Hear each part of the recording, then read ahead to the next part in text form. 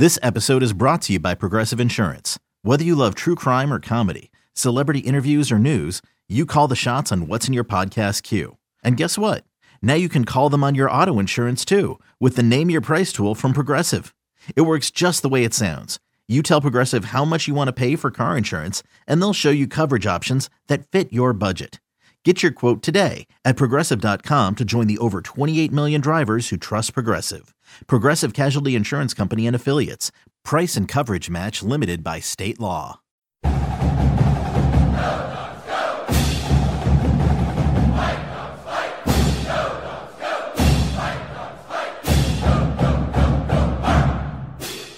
I'm Kim Reynolds of DawgmanRadio.com with Chris Fetter, Scott Eklund.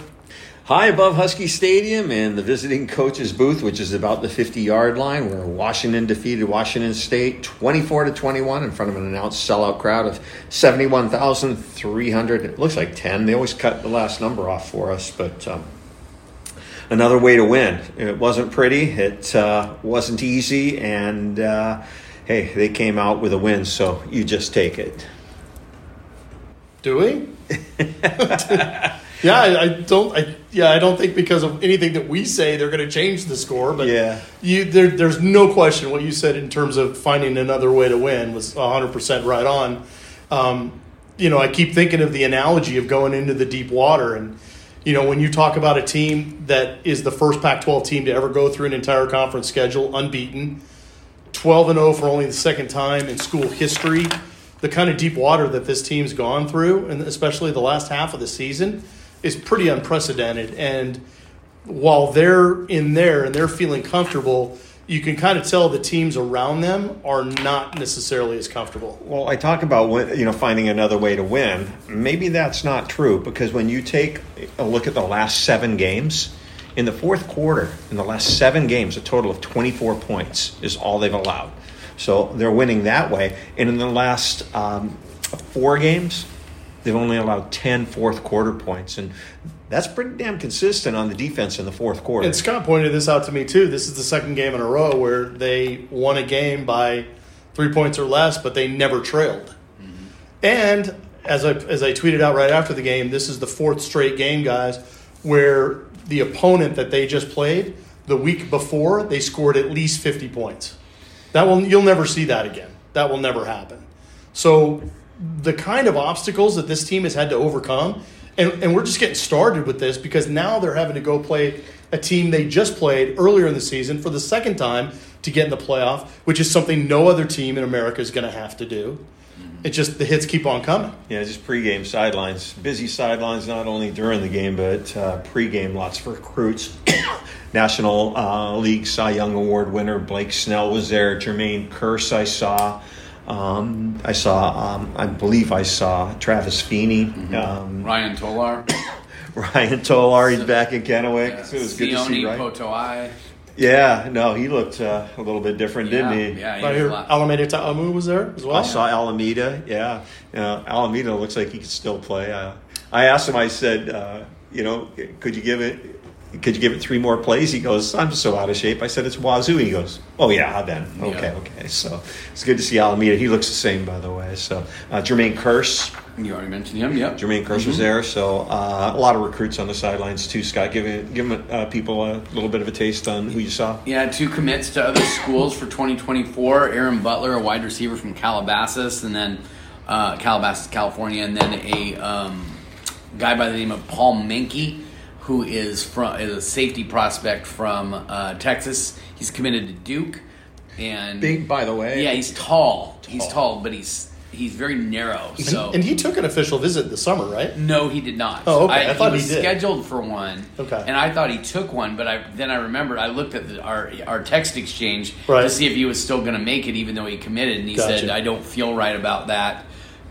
Committing and then immediately going to see another school. Is it fair to say body type like Asa Turner? Asa's a little wider. I'm trying to think who else he kind of reminds me of. I mean, he's kind of got that height, though. He's about 6'3", and a legit 6'3", and maybe like 190 pounds. You mentioned Feeney. Is he anything like Feeney? Feeney had wider shoulders. This guy's shoulders aren't that wide, but still an impressive looking guy, and I think someone that is. I don't want to say he's not a take for Washington, but I think he's a borderline take guy. So we'll have to wait and see how things kind of play out over the next couple weeks. And now they're one scholarship lighter. We can talk a little bit about that a little bit later. With Grady Gross? Yes. Yeah, but Grady's done. No, he's not. He's a sophomore. Grady just started, Kim. Oh, I thought True sophomore. Done. No, true sophomore. Why would they put him on scholarship if he was done? Yeah, I don't know. It's been a long day. He was a true freshman last year, so he's still got at least one more year, if not two. How many Coors Lights have you had tonight? Just one. Okay. Just checking. 3/4 of one. So. Yeah. But no, that's one of the big news items of the day is that right after the game in the locker room, Grady Gross got put on scholarship. When only half the team was in there. We can talk about the post game a little bit later, but good for Grady. He's a good kid. So. Fantastic. You'll never forget this day, ever. Yeah. First quarter, Washington comes out on offense, and same old, what we've been seeing the last 4 or 5 weeks. So, couldn't get anything started right away, but then are able to get going on their second drive, but then they sputter again. This offense is just weird right now. They show signs of life, and you're like, all right, they're starting to get on track. And then the next drive, they can't do anything. The execution piece is weird. Very the execution weird. piece. I don't know if this is true or not, but Softy said the last 10 passes to Jalen Polk, he's 0 for 10. That wouldn't surprise me that that's close. I mean, that isn't all on drops on Jalen Polk's part. Some of them are overthrows or things like that. But it wouldn't surprise me if that's what the case is, especially Softy wouldn't put that out if he didn't have verification on that. The Michael Penix we saw in the Oregon game and before the Oregon game and the Michael Penix we've seen lately, and last week I'll throw that out the window because the weather was just so bad, but the Michael Penix we're seeing today, it doesn't even compare to what we've seen in the past. No. I mean, the USC game is the closest he's come to looking like the guy we're used to. And especially in a head-to-head battle. Yeah, and that guy was going up against Washington State's defense isn't very good, but it's better than USC's. Yeah. And he was able to just kind of do his thing, and they also handed the ball off to Dylan Johnson in that game. And in this one, Washington State was bringing the house almost every play. Especially in the second half. Oh, my gosh. It was like, you're going to have to figure this out because they were not able to block all the guys that Washington State was sending. I'll say that even if Washington does end up beating Oregon next Friday in the Pac-12 title game and they make it to the playoff and all those things, I still think based on what Bo Nix did and Jalen Daniels did this weekend respectively, it's very, very difficult to see Michael Penix keeping up because he didn't keep up today. No, I mean, if this offense that we've seen the last 4 or 5 weeks shows up down in Las Vegas, it's not going to be pretty. I'm sure we'll have plenty of things to say about that later. But my point being is that just based on this weekend's projections, it feels like Nix and Jaden Daniels have really separated themselves from the players like Michael Penix, for instance. But I guarantee you at the end of the day, Michael Penix will still take the win over all of it. Because that's what it matters. Because at the end of the day, he's the quarterback of one of the two, the two winningest teams in program history. Yeah, just what I saw, from Michael today. I didn't see his accuracy. I didn't see him where we've seen him more recently lately, where on scrambles where he's had room to run, he would take that, and he wasn't today. I don't know what he was thinking on the play on the offsides where he just threw it out of bounds because he was going to get hit. Yeah, that's the whole reason why Kalen DeBoer was basically had an absolute conniption. Probably the angriest I've seen him on the sideline all year. Did you hear what he said the ref said? Well, yeah. He said Kalen DeBoer said it's the first time he's ever seen anything like that, and the official said it's the first time he'd ever seen anything like that. Which tells you there's a reason why you have never seen anything like that before. They really should have called the play dead. Yes. Sure, it was illegal grounding if there wasn't an offsides call. But there's a reason why he got rid of the ball. The guy was unabated to the quarterback, and he was going to belt DeBoer. Or, I'm sorry, Penix. I'll tell you, if he belts DeBoer, that's a whole different penalty. But, yeah. Yeah, Jalen Polk struggled today. Yeah, I don't know what's going on with Jalen Polk. No. But going back to Penix real quick, guys, it just seems to me that it's all fastballs right now. It's like it doesn't feel like there's any touch to the game. Like, even the play down to Jack Westover on that final drive, it took a really good catch by Jack Westover on a play that I guarantee you Ryan Grubb would tell us they run that 100 times if they run it once. And not just that, if he puts that on him instead of so far out in front of him that he has to dive for it. And there was one, I think, in the first half where if he just puts a little bit of air under it, he's running free, crossing under the DBs. Mm-hmm. He could probably get at least another 5 to 10 yards. But we saw it time and time again where there's no changeup now. It just feels like it's all fastballs, and it almost feels like it's like getting into his mind. It feels like he has to throw it hard to fit a window because maybe he thinks he's late or not throwing. But even when he throws with anticipation, it feels like it's nothing but fastballs. No, I just saw some throws that he would normally make that he didn't make. I mean, he made a beautiful 40-yard touchdown pass to Rome Odunze in the second quarter, but and Rome's getting mugged as well. But it just seems to be he's getting ready for the NFL because he's going to get mugged on every play. Yep. I mean, Rome had a great day. It was good to see Jalen McMillan too get first catch that he'd made since week 3. They said Michigan State. Yeah, the Michigan State game. So, Washington needed to get him involved. We'll see if they can figure out a way because he just makes. I mean, that's 3 NFL wide receivers that you've got running routes out there, and they've got to figure out a way to get those guys on track because if they can. It makes defending the Huskies so much harder. Is it a little strange? I don't know if you guys noticed this, especially in the first half, but there were some penalties. There was a pass interference and holding where it just seemed like the play was over, and then there was a long pause, and then the flags came out. Well, they were horrible for both sides. Yeah. I mean, I don't know.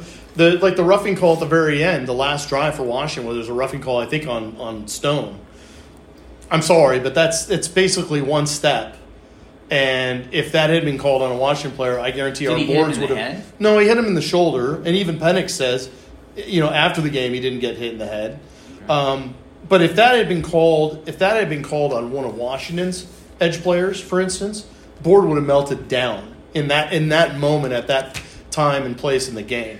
So those things for sure. But again, just even going back to that call on the side with the grounding and all that, it's like just. Think about it logically. I mean, you look at that side judge when he's talking to DeBoer, he looks completely lost.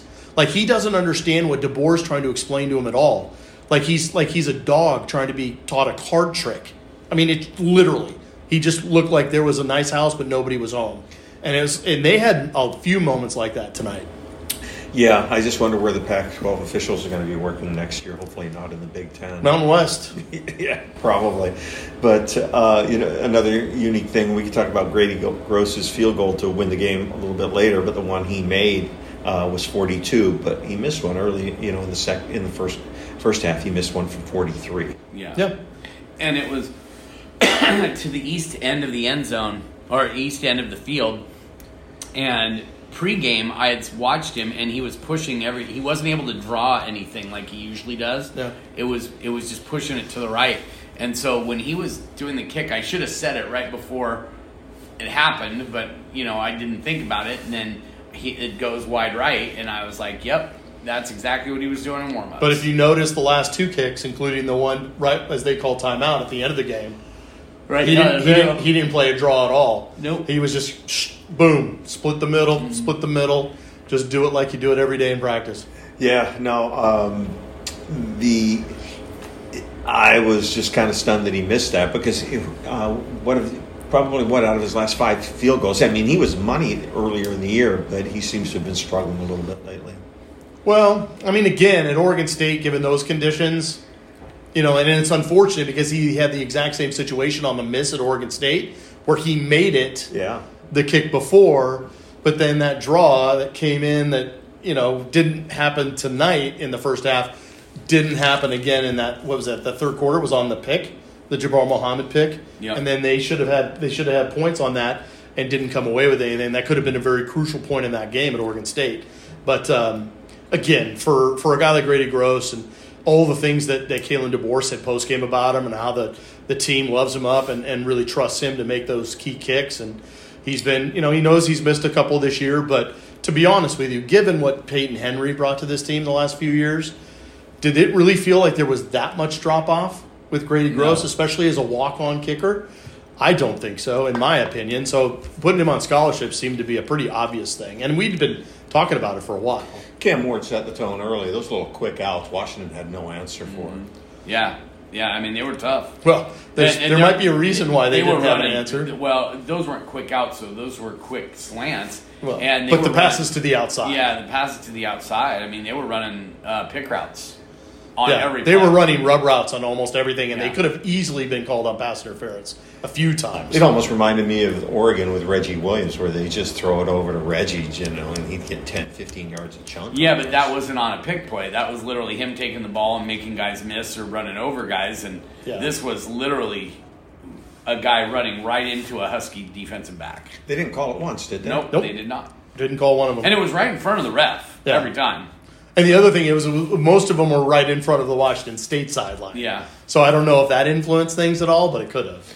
Yeah, another thing, too, I'm focusing my camera a lot of the time, and I'm on the quarterback, but I can see Braylon Trice. It's unbelievable how many pictures I have with arms up around that guy's neck. Oh, yeah. It's unbelievable. No.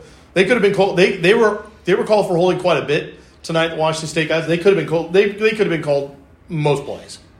Yeah. I mean, most plays where there was a legitimate, like when Cameron Ward was going back on 3 and 5 step drops out of the shotgun, there were times where, almost every single drop back like that, you could have called something. And that guy's elusive, and he's tough to bring down. Absolutely. I mean, I know Chuck Morrell talked about him earlier, comparing him to Williams.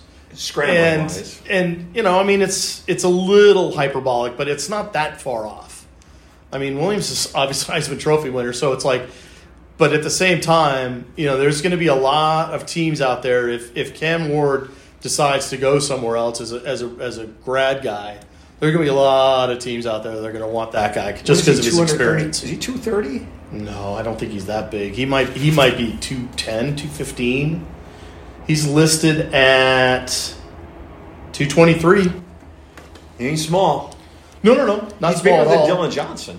Yeah, I mean Penix is 213. So They all was six. This was 6'3", 213. Penix is 6'3", 213, and Ward's 6'2", 223. Yeah, okay. 6 of one, half dozen of the other, as far as I'm concerned. Yeah, but just watching Braylon Trice sometimes, and even though the sack numbers aren't there this year, he's an All-American. I mean, he's causing so much disruption. And I'll tell you what, he was the only one that had a false start today. I'm going to give big ups to Voit Tanufi. He cleaned his act up big time. Zion had one too. Well, that's right. Zion did have one too. But I'm saying, as far as the interior, like Voit played a ton inside. But even guys like the young guys, like Jacob Lane, played a ton today. They didn't break out Thule until the fourth quarter.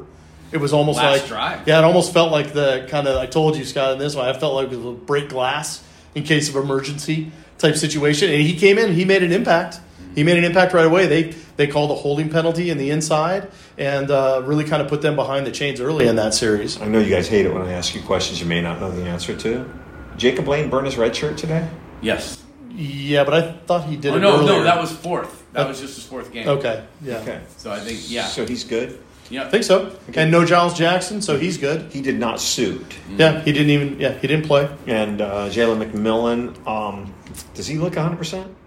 He looked a lot better today than he didn't have that honking brace on his knee like he did at Oregon State. I will say he still doesn't look quite as explosive as we were used to seeing. Still wondering about Cam Fab because I don't think I saw him out there today.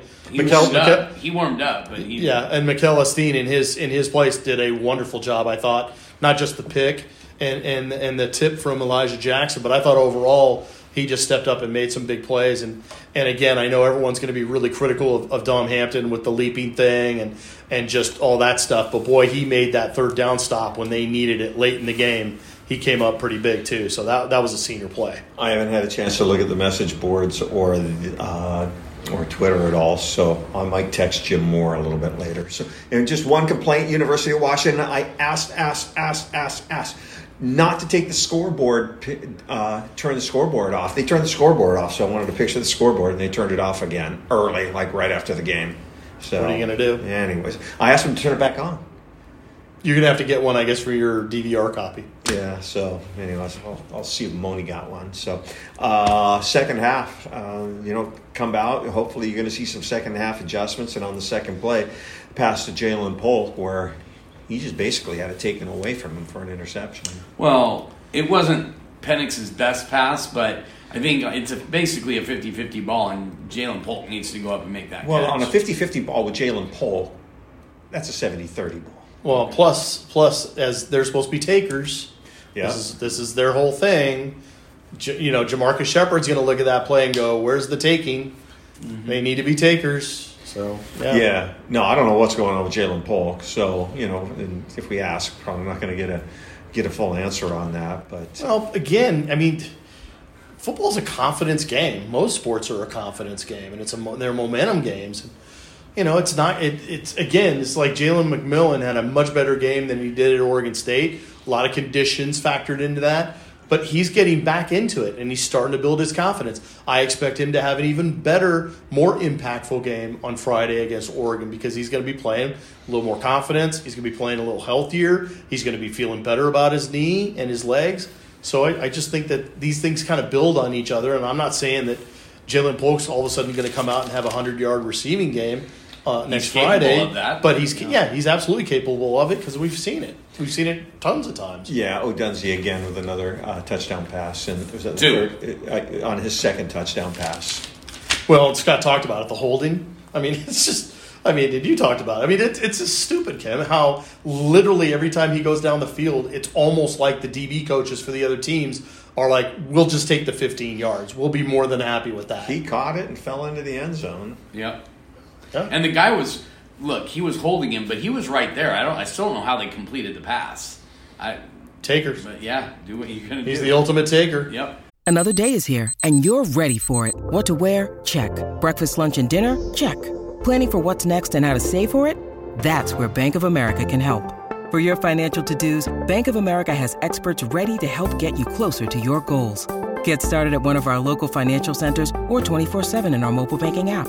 Find a location near you at bankofamerica.com/talktous. What would you like the power to do? Mobile banking requires downloading the app and is only available for select devices. Message and data rates may apply. Bank of America NA, member FDIC.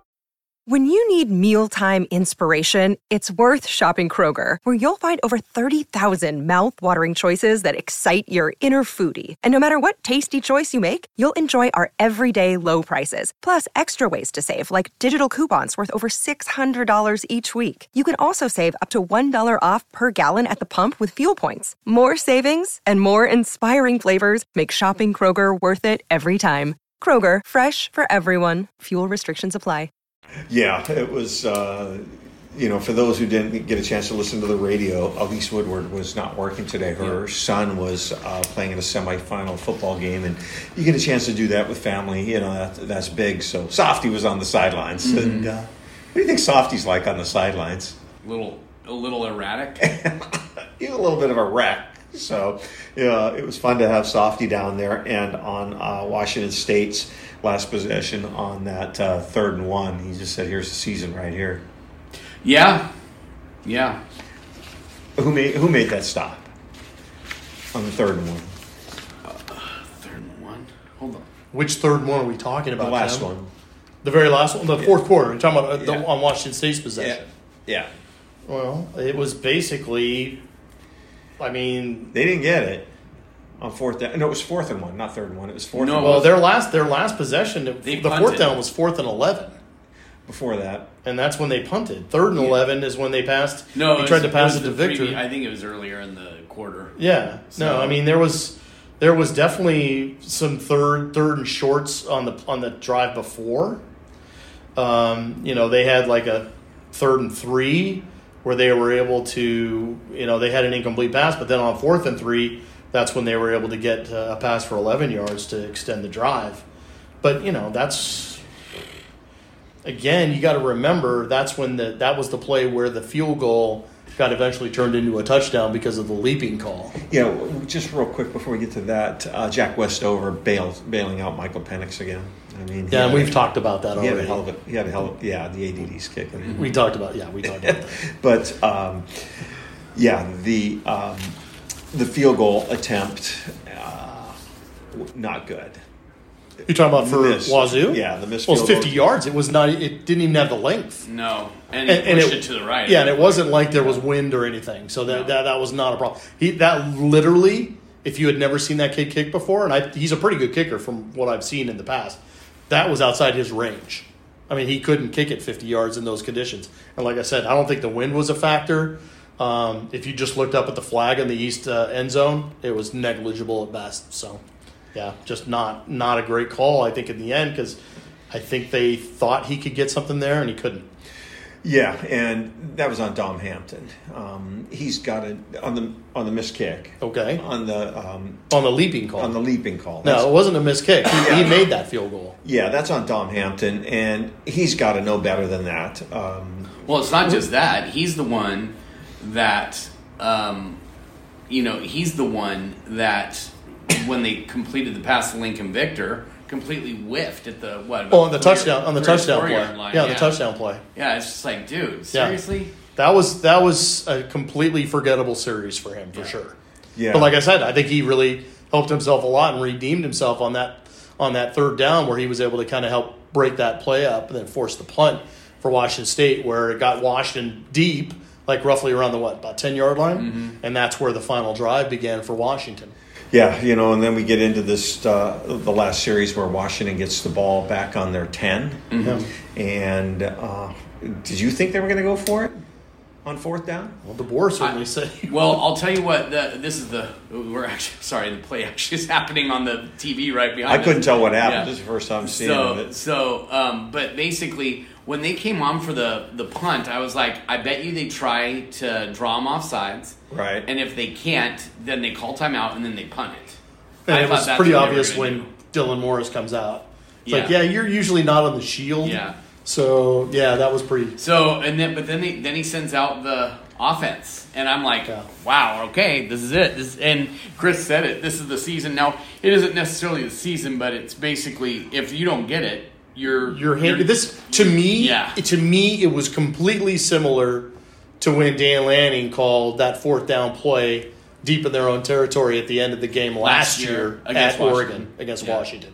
And when their guy slipped up, Ulofoshio probably tackles him anyways. Yeah. And then Washington doesn't get anything, but Peyton Henry was able to get the field goal. So I was almost envisioning the same scenario where if Washington doesn't get this, now all of a sudden Washington State can just kind of drive, dink and dunk, whatever they need to do, and then they can kick a field goal at the end of the game and at the very least, force Washington to use the rest of their timeouts, which at that point I think they only had one left anyway. Yeah. A couple things on that. First of all, Kalen DeBoer said that's the first time they've run that play all year. Yes. Yeah. Mm-hmm. Although he did say that some of the stuff that they had done during the game in terms of being in those particular formations and then shifting out of some of those things was pretty similar, not necessarily identical, but pretty similar to some of the things that they had done early. So it sounds like they felt really good about the potential setup. And then Dylan Johnson supposedly had an option to get it from Penix. But it looked I think he would have got a first down. Yeah, but it looks like Penix was bent on getting that ball to Rome because that thing looked, as soon as Rome got it, holy moly, it looked good. Well, Michael was asked after the game what he saw on that because he did have the option to hand it off to Dylan. He said that the guy on the end, defensive end or whoever lined up on the end, pinched in. It sounds like a pretty classic kind of zone read, like you're reading the end to see if he wants to come in and take you or take the ball. But boy, how about the play before that on 3rd and 1 and they get stuffed?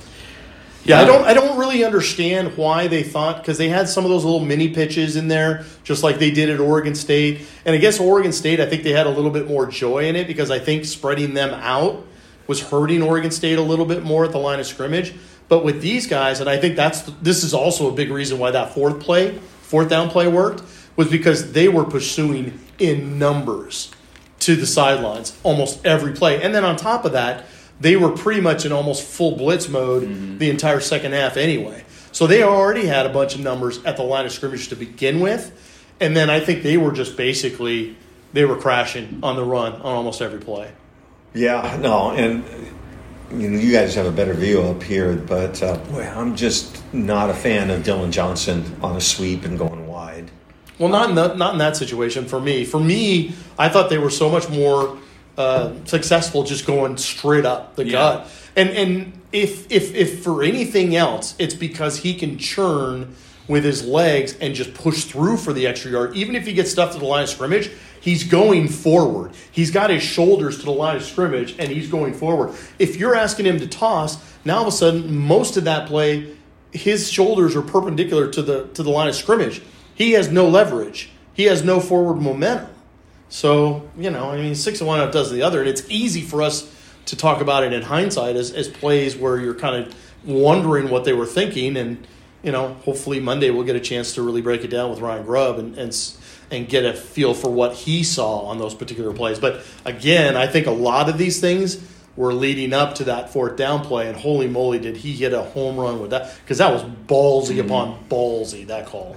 Big balls. Yeah, even DeBoer said, when it comes to risks, that might be right up there as one of the most riskiest things we've done in a while. Well, if you're going to go 12-0, you've got to take some risks sometimes. Well, and sometimes, like I always say, it's better to be lucky than good. And if you caught them with their pants down, you were able to get a huge gain out of it and get to the point where you could really get on schedule with what you wanted to do and get downfield to kick a field goal, then that's perfect.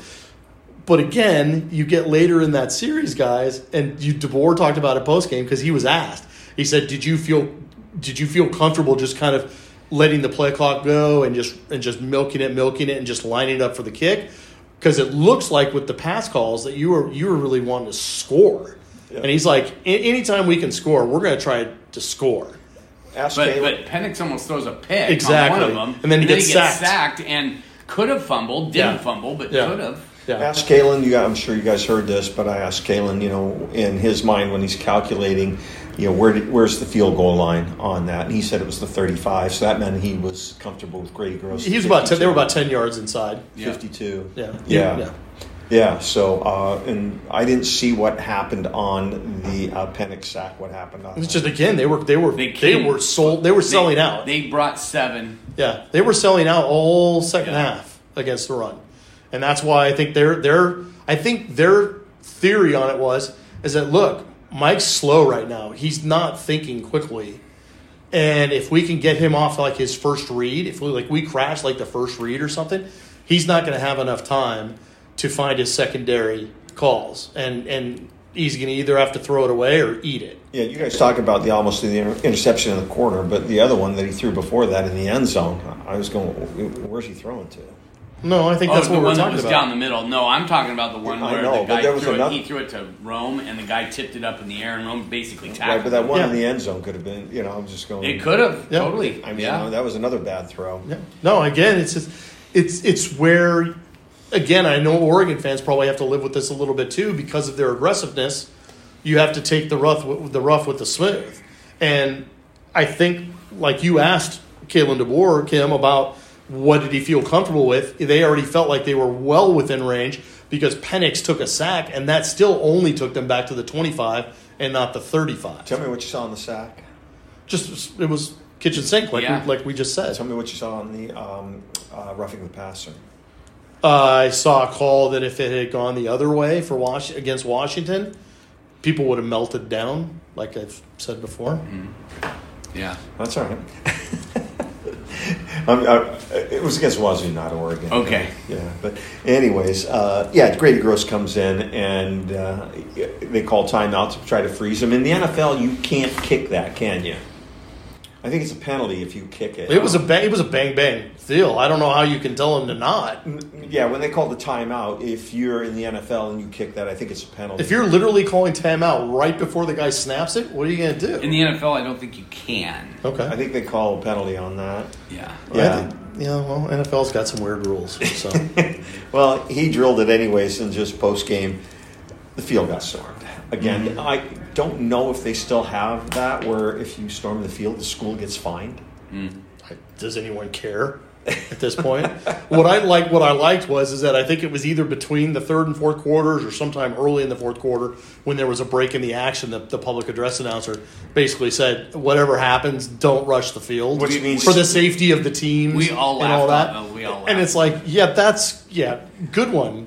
I think that's we all know that's cover your butt type stuff. They have to say that so they can't get sued. Well, the other thing that was kind of funny, they tried to rope off the W.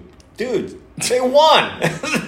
Wazoo's not going to plant the flag at the 50-yard line. You won, and they're trying to rope off the field. I thought it was kind of someone going to do something on the Cougar logo? Was that the problem? No, they were.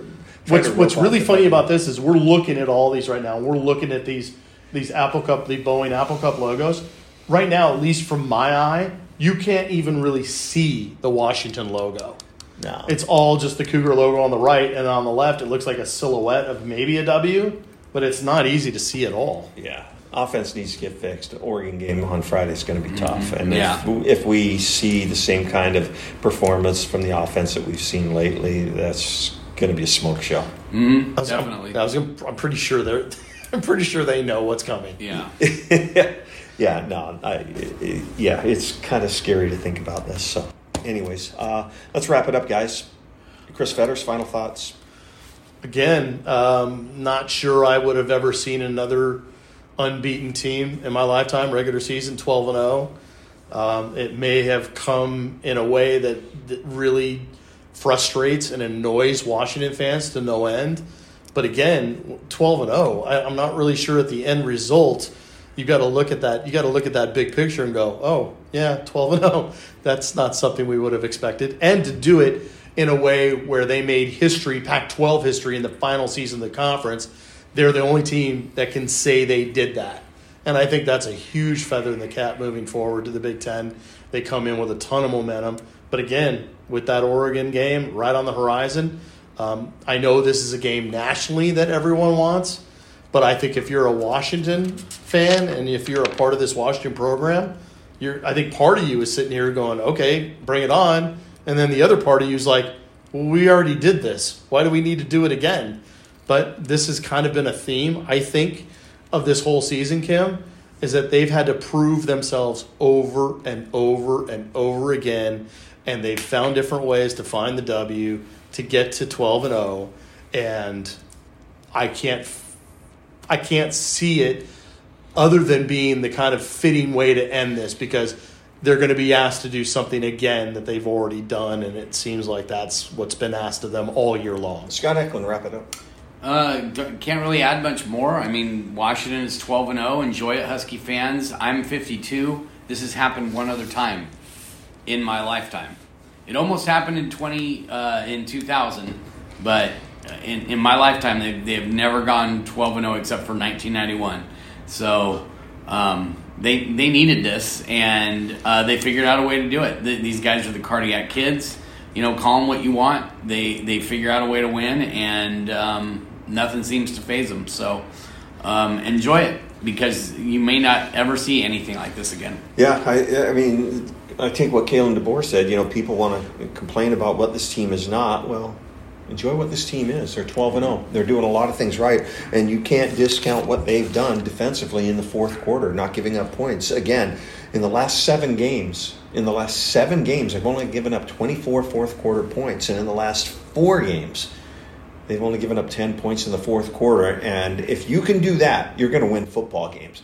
If they can do that against Oregon, limit them in the fourth quarter, they've got a good shot at winning. And that Oregon game is... The biggest key is going to be limiting them then in the first quarter, though, because Oregon gets out to those quick leads, and then it seems like it's the same thing that we saw under Chip Kelly, because they get off to those quick leads, and then you get out of your game because you feel like you got to play catch up. Yeah, great season, 12-0. Last game at Husky Stadium for a lot of the guys. So, let's like I said, 15 seniors. It's hard for me to find fault when you're 12-0. I mean, there's things you can always do better, no matter what. And I was kind of joking with one of the guys earlier because people were complaining about the Wazoo logo that's on the field. but it's been on the field for the Apple Cup for years. They always do that. And it's kind of like I said, the more team wins, the more minutia that, fans find to pick apart, because you got to find something. But great win. Great win. Just a reminder, basketball, 7 o'clock tip-off on Tuesday against University of California, San Diego. And if any indication of what they did against San Diego State, if they can get the same performance here and keep on doing that, it's going to be a really fun year. So anyways, for all of us at Dawgman.com, I'm Kim Reynolds, along with Chris Fetters and Scott Eklund. Go Dogs. Paramount Plus and the National Park Foundation present A Mountain of Zen. This Earth Week, you can live stream 7 national parks for 7 days on Paramount Plus. Paramount Plus, official streaming partner of the National Park Foundation.